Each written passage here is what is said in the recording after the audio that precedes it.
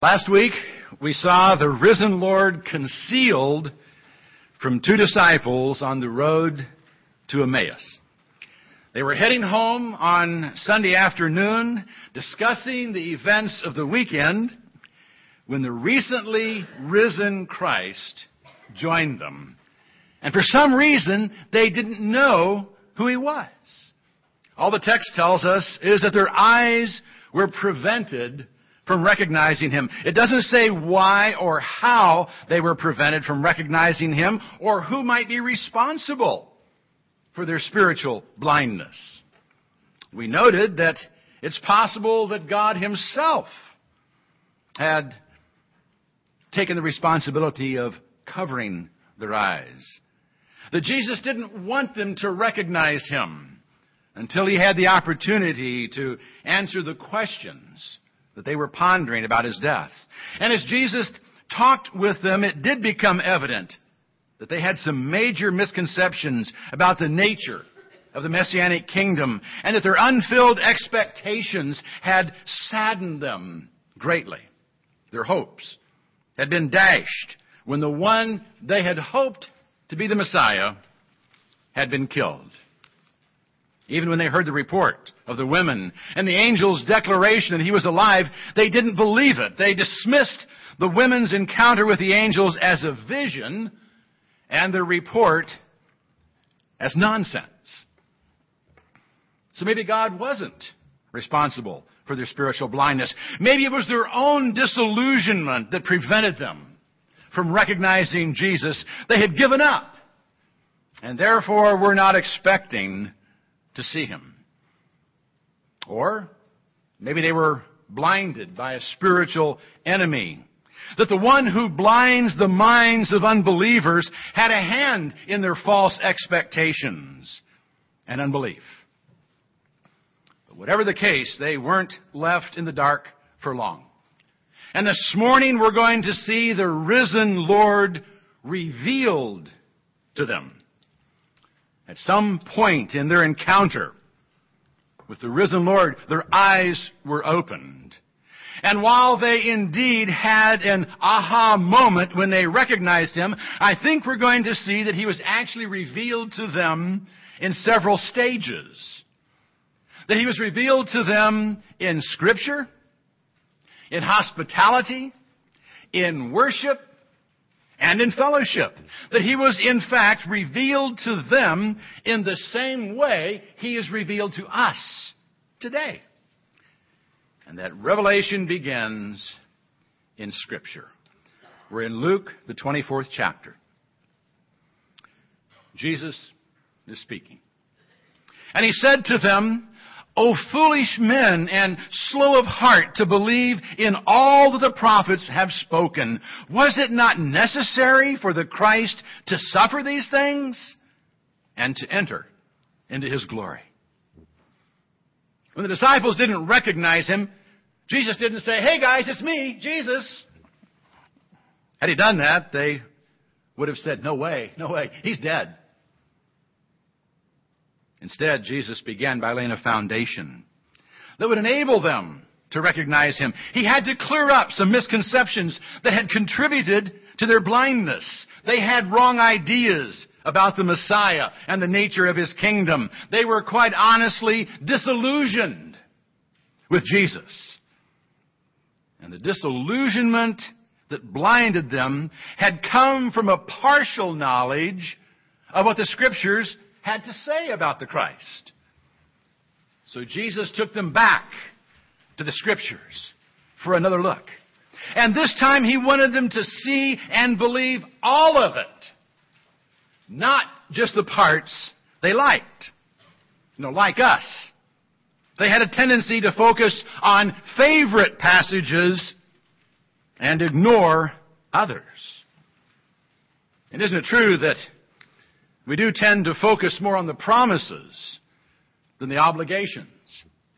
More on the privileges than the responsibilities. We read and even memorize the Scriptures we like and skip over the passages we don't like. To do so with God's Word is obviously foolish. But that's what these two had apparently been doing, and Jesus called them out on it. O foolish men, and slow of heart to believe in all that the prophets have spoken. They obviously believed the great messianic text in Isaiah 9, 6-7. For a child will be born to us, a son will be given to us, and the government will rest on his shoulders, and his name will be called Wonderful Counselor, Mighty God, Eternal Father, Prince of Peace. There will be no end to the increase of his government, or of peace on the throne of David and over his kingdom, to establish it and to uphold it with justice and righteousness from then on and forevermore. The zeal of the Lord will accomplish this. But somehow they had missed what Isaiah said about the suffering servant. He was despised and forsaken of men, a man of sorrows and acquainted with grief. And like one from whom men hide their face, he was despised, and we did not esteem him. Surely our griefs he himself bore, and our sorrows he carried. Yet we ourselves esteemed him stricken, smitten of God, and afflicted.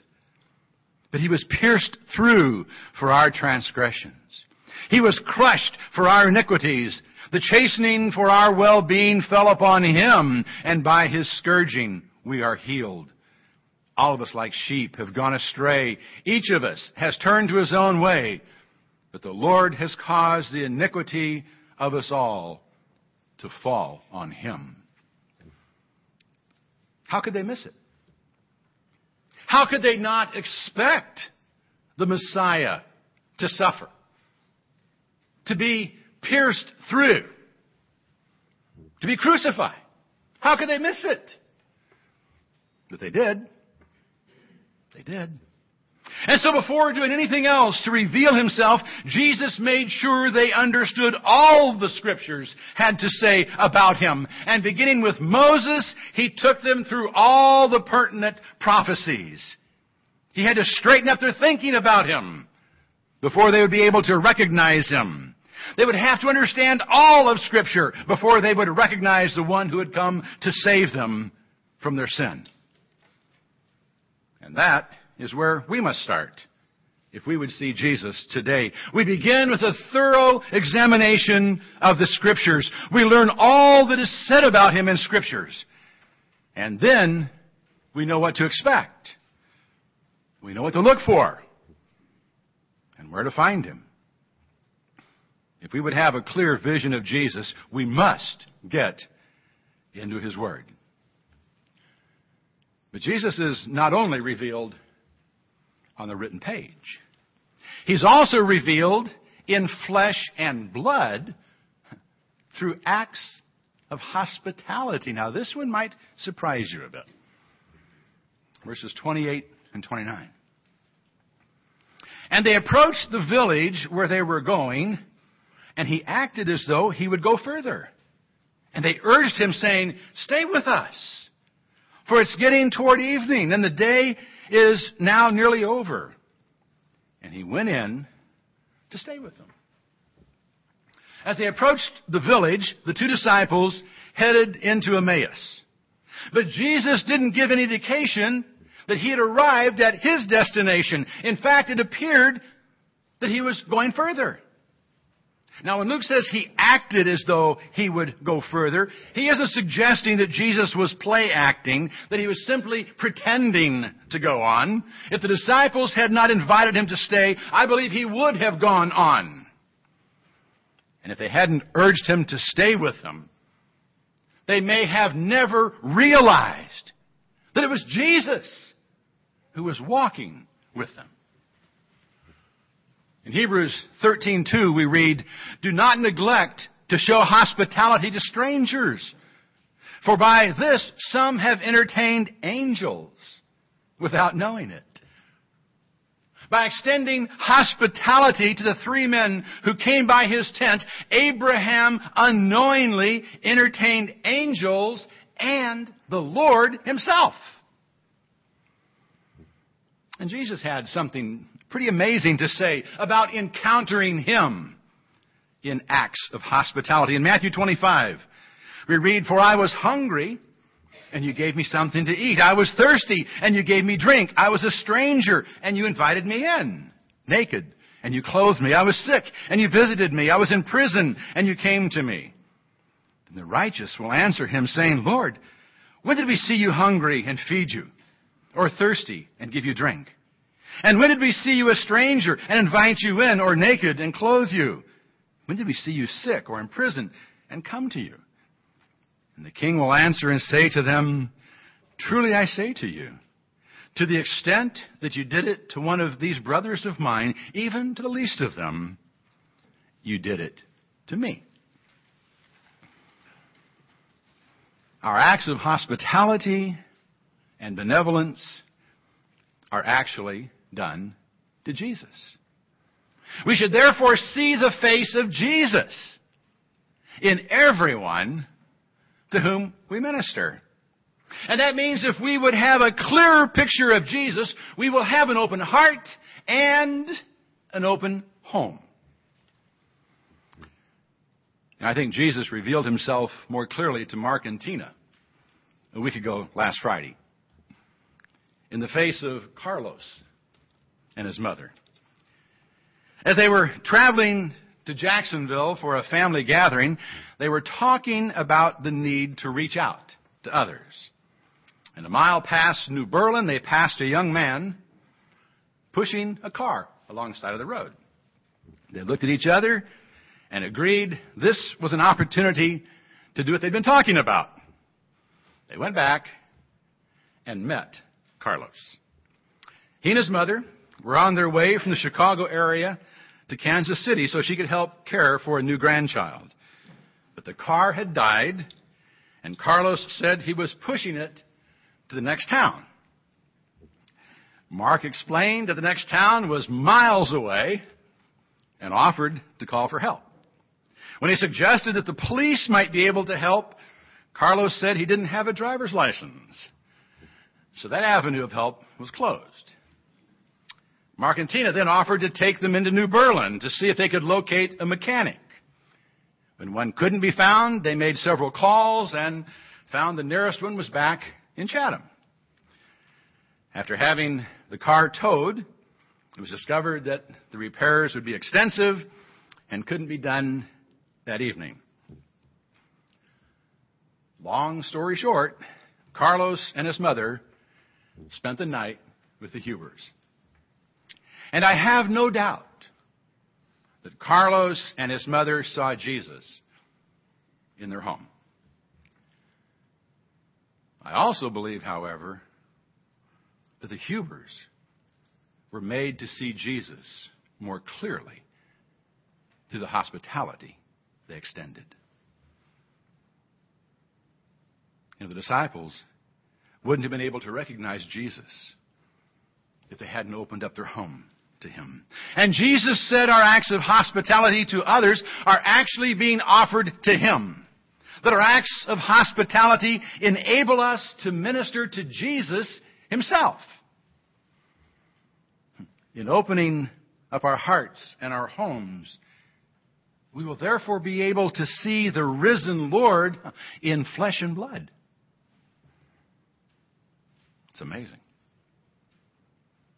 It's not to say, however, that hospitality in and of itself is the final word in seeing Jesus in our midst. If we would see him clearly, we must go from simple hospitality to worship. Verses 30 and 31.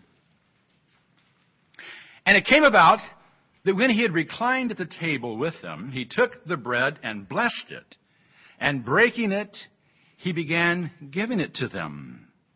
And their eyes were opened, and they recognized him, and he vanished from their sight.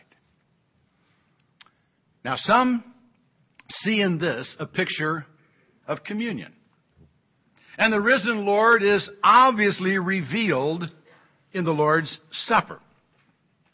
There's no indication, however, that this was a celebration of the Lord's Supper. It appears to be a simple meal. Jesus did do something, however, that made this into more than just a meal. Following Jewish tradition, he broke the bread and blessed it. He prayed. He thanked God.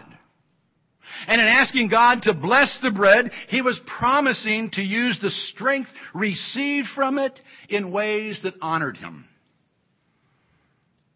If he hadn't so quickly departed, he probably would have then led them in the singing of a psalm or two. In short, he turned mealtime into a time for thanksgiving and worship. Now, as to why Jesus was acting as host, we can only surmise. It's probably because they thought of him as a rabbi. After all, he'd been teaching them the Scriptures as they walked along the road. And it was traditional to invite a visiting rabbi to lead the blessing at a meal, like many do today when the preacher's been invited to dinner. Anyway, when Jesus took the bread and blessed it and broke it and started passing it out, their eyes were opened. They recognized him. Now, some have suggested that they noticed the scars on his hands as he passed out the bread, but there's no indication of that in the text. They did, however, recognize him. And as soon as they did, he vanished from their sight. Now, why? Because he'd accomplished what he wanted. He had dealt with their misconceptions about the Messiah, and once he had been recognized, his physical presence was no longer required. They now knew he was alive, and they knew he could be with them in spirit. Now, we use that term loosely today. When someone's on vacation, we say they're here with us in spirit. This goes far beyond that. They knew he could actually be with them in spirit. They had recognized him in worship and now knew he would always be with them in worship. The same is true for us. When we worship, whether it be in this place or around a table at home, we have a heightened sense of his presence. When we intentionally think about him, when we talk to him, when we offer up praise to him, when we worship him, we see him clearly through eyes of faith. We see the risen Lord in acts of worship. But even worship is not the end of it. His presence is further confirmed in fellowship. And they said to one another, "Were not our hearts burning within us while he was speaking to us on the road, while he was explaining the Scriptures to us?" And they arose that very hour and returned to Jerusalem, and found gathered together the 11 and those who were with them, saying, "The Lord has really risen. He has appeared to Simon." And they began to relate their experiences on the road and how he was recognized by them in the breaking of the bread. As soon as Jesus left, they began discussing their common experience with him, how their hearts were burning within them as he was revealing himself to them in the Scriptures and in worship. The next thing they had to do was share their spiritual experience with others. So they left the food on the table and headed back to Jerusalem that very hour. When they found the apostles, they couldn't wait to share with them what their encounter with Jesus. But they had to. Before they could say anything, the apostles shouted out, "The Lord has really risen. He's appeared to Simon." They hadn't believed the women, but they believed Peter. They hadn't yet all seen him, but they knew he was alive. Cleopas and his companion were then able to tell of their experiences. We know, we saw him too. You can feel the excitement in the room as they shared with each other their experiences with Jesus. And no doubt in those moments, their picture of Jesus sharpened. The same is true for us. As we meet together with fellow believers and share our personal experiences with Jesus, we all gain a more complete picture of Him. In fellowship, we get a better view of Jesus and a more complete revelation of what He is doing in our midst. If we would have the risen Lord revealed to us today, we must look for Him in the Scriptures, in hospitality, in worship, and in fellowship. And in looking for Him, He will reveal Himself to us. And as He reveals Himself to us, we must invite Him in to our life. For only when He is an invited guest will He be able to fully reveal Himself to us. It's my prayer that the risen Lord has revealed Himself and is revealing Himself to you, even now, as we fellowship, as we worship, as we study His Word together.